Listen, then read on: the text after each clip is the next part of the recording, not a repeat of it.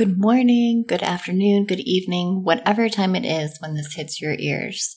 I'm your host, Catherine, psychic medium, self-worth coach, and true crime addict. Before I get started, I want to number one, ask that you give this a rating and review on iTunes so that each victim story can be heard by more listeners. And number two, I would like to say that anything that you hear on this show will have source materials linked in show notes. My feelings on each case are based on intuitive hits and downloads, and everyone is innocent until proven guilty in a court of law. With that being said, this episode covers the vanishing of Ametta Jean Dumas, known as Jean, to her loved ones and friends. Our story takes us to the state of Alabama, to Fairfield, part of the city of Birmingham, where 32-year-old Ametta Jean Dumas was last seen on August 1st, 1980. Jean was estranged from her current husband, Leroy, with whom she shared an 11-month-old daughter. Leroy was no longer living with his daughter and Jean, but the three of them had plans to go buy some baby shoes for the little girl that day. The story goes that Leroy had come by to get the two of them around 6:30, and I'll admit that I have no familiarity with the state of Alabama, but there has been speculation that this route seems peculiar and that none of it is all that close together, and it seems strange that he would go this way. Regardless, Leroy claims that they left Jean's home around 6:30 p.m. and they drove to a place called Roebuck Shopping Center, which appears to be about 20 minutes away from the center of Fairfield. From there, they went to Brookwood Village, where they bought shoes for the baby, about 50 to 20 minutes from Roebuck, but kind of back in the direction they originally came from. And then from Brookwood Village, according to Leroy, they grabbed a hamburger on Green Springs Highway, about 8 to 10 minutes from Brookwood and then 15 minutes back to Fairfield. So we're looking at 20 minutes to get from Fairfield to Roebuck, maybe there by 6:50 p.m. Look around for a bit. I'm not sure. Maybe they were looking for shoes there or someone had another errand to run that wasn't mentioned.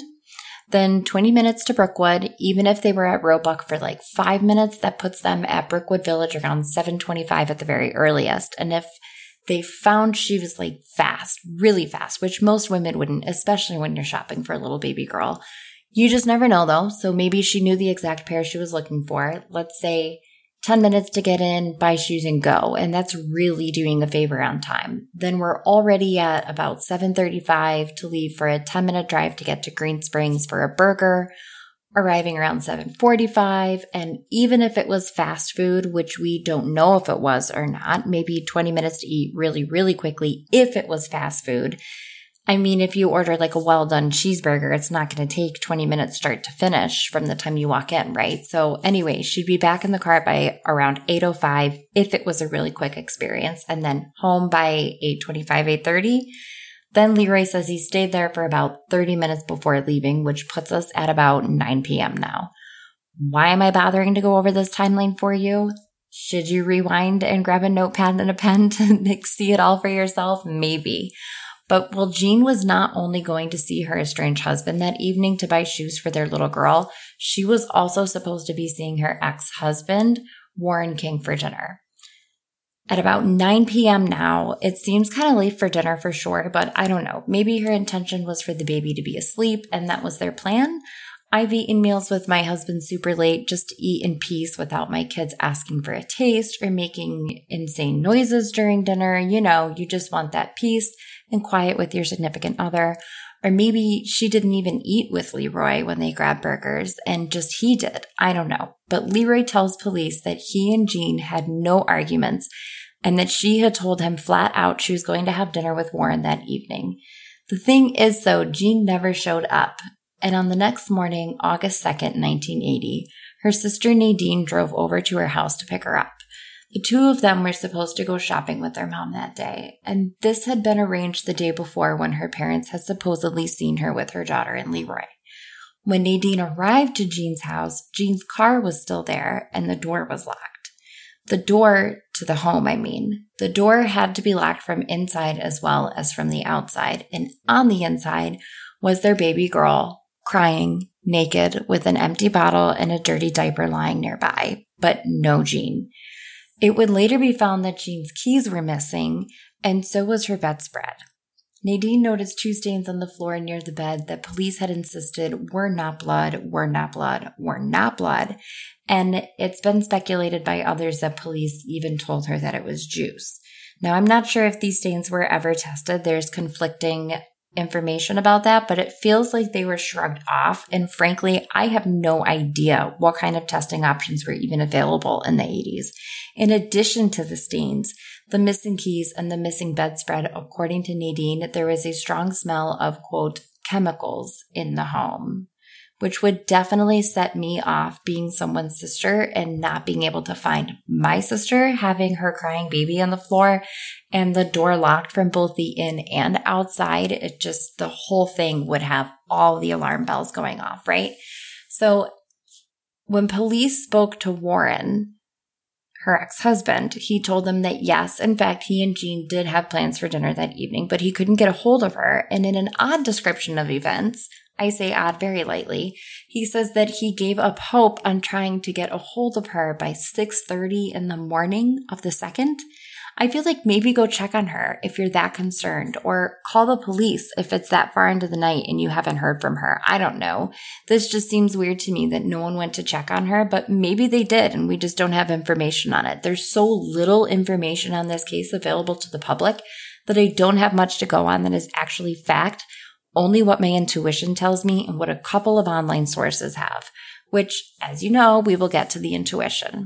I rarely visit sites like Reddit to read those threads, as they can be full of theories with little evidence, at least until I have really fully felt into the case. And then sometimes I go scope out who else kind of thinks the same thing, or what have I picked up on that other people suspect as well. In this instance, Reddit was one of the few hits I could even find about Jean. In the only discussion about her, there was a poster claiming to be the granddaughter of Jean's sister, Nadine. And she was actually verified by Reddit to be who she claimed to be, and that the information she provided offered some new insight that would have only been available to her family. According to the poster, who can only be identified by her posting name, her handle, her whatever, it was DM Curry1 or D McCurry1. She believes her family and the local police mishandled Jean's disappearance from the very beginning, and she talks about how she wishes her grandmother would have done more. This is Nadine. She talks about how Nadine was told to leave it to her father to handle, and the stain that was mentioned earlier was said to have never been tested by police, but she isn't able to say with 100% certainty, like I said, that it was never tested. Leroy still had a key to the house, but it's clear that that may not even matter, as Jean's keys were missing along with her bedspread, so anyone could have taken her keys, locked her from the inside, and taken her with them. Leroy never came around to raise his daughter after Jean disappeared, and supposedly she was even afraid of him, and of Warren.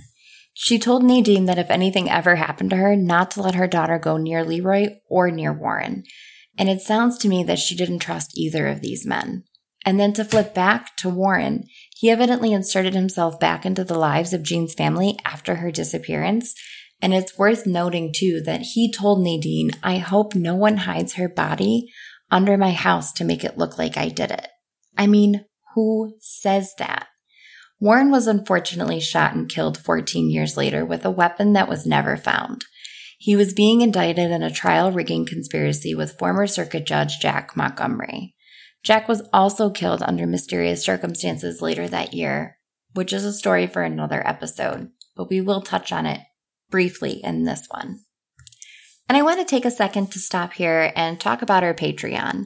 We do have a $5 tier to donate to support the show, and then from $9 and up, you can receive journaling prompts, soon daily affirmations, and from there, tiers include bonus information, connecting with spirits of those we discuss in some of these cases, self-care workshops, and weekly, monthly intuitive guidance. Again, $5 is the entry-level tier, and I am so grateful for those of you who continue to listen to the show, and especially to those who pledge the show monthly and help to get these stories out to the general public.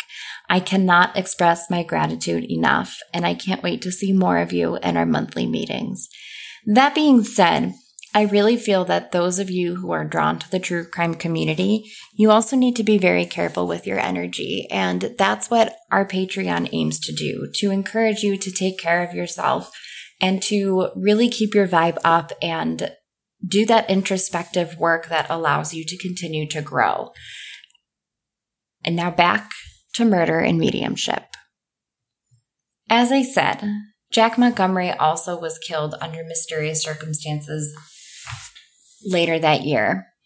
And with both men looking like perfect suspects in the disappearance and probable death of Ametta Jean Dumas, I'll tell you what I feel happened.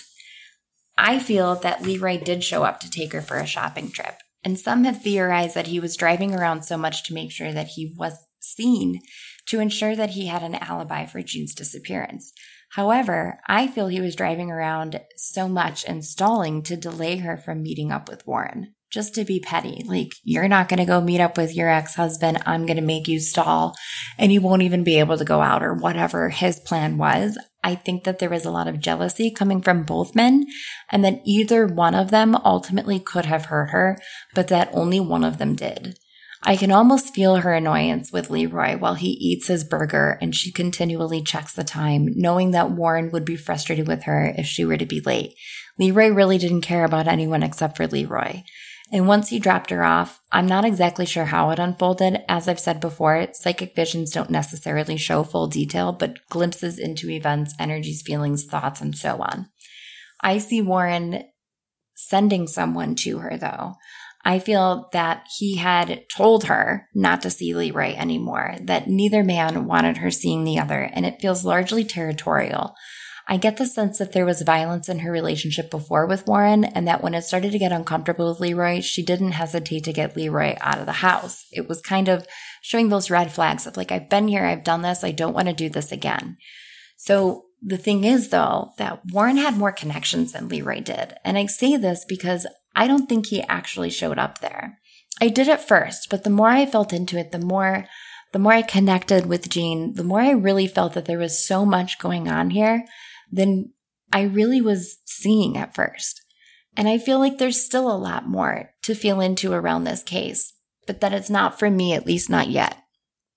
I feel the presence of at least two males, and what Jean shows me is what appears to be a silencer and a handgun. But I don't think she was shot in the home, merely threatened with the weapon. But that in the bedroom, she was struck over the head and rolled up onto the bedspread and taken out to the vehicle that they had arrived in. I think that they took her keys to lock the door to ensure the child would be safe in the home, but more so mostly to make it look like someone with keys, like Leroy, had done it. And it feels quick. They watched and waited for their opportunity, and then they took it. The planned dinner with Warren feels like it was a ruse, and it would guarantee that she would be home preparing to go meet him so that opportunity could be taken. Warren also knew that Jean would be with Leroy that day and couldn't have hoped for someone to connect her disappearance to him. Well, they couldn't connect it to Leroy. They wouldn't connect it to Warren either, because Warren had friends in high places. Couldn't tell you exactly what Warren's involvement was in the 80s, but in 1994, he was indicted in a trial rigging conspiracy with former circuit judge Jack Montgomery.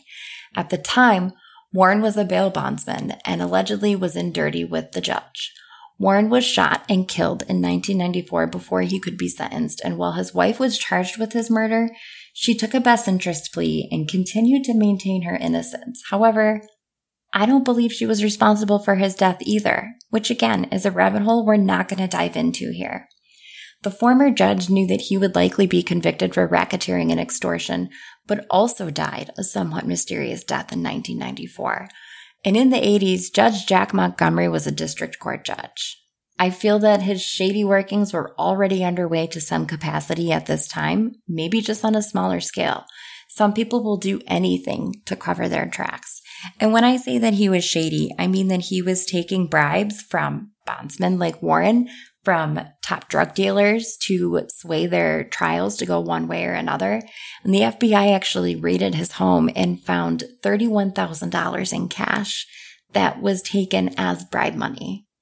As for Jean, as far as I can see, I feel Warren was responsible, and I also do not feel we will find her. Nor could I tell you exactly where she is. I believe that her killer had killed before, and that Warren may not have even been there in person, but did have something to do with her death. I do not believe that justice will be done, but that these are the types of people who would serve time for other crimes throughout their lives. And as for Jean's family, I can feel tears in her eyes as she thanks them for taking care of her daughter. She is beyond grateful that Leroy didn't come back for her daughter and that she was able to be raised and loved by her family. As for any closure in this case, I think the only closure the family can get is knowing that Warren met a horrific death as well. I also believe that there were a lot more people involved with Warren than we could ever even put a finger on. And so there's a lot of conspiracy behind all of this. There's dirty government involved, and there's so much more connected here than I'm willing to even look into, to be completely honest. But all in all, Jean was done wrong, and the police didn't look into her case as much as they could have or should have, just because somebody else was higher up and just because somebody else had strings to pull. And her family, why they didn't look farther into it, why they didn't push, that I truly believe is because they knew that the people that she had been involved with, like Leroy, was a very violent person and that he wouldn't hesitate to hurt them. But even then, even though it wasn't him, Warren too would have done anything just to clear his name and stay up to his dirty deeds as well. So with that being said, if you all know anything about the disappearance of Ametta Jean Dumas, I know that her family is still looking for her and that many of them wonder if there's more that they could have done in finding justice for their great aunt, for their sister, for their friend, for their mother. So I hope that you all have a wonderful day today. I hope that if anything strikes you, you contact the Birmingham Police Department. And if not, just share the story. Share the story and spread her voice so that her story is known, rather than covered up by the dirty misgivings of a judge in Alabama. Thanks for listening to Murder and Mediumship, and hopefully I'll see some of your beautiful faces on our Patreon this month. Bye, friends.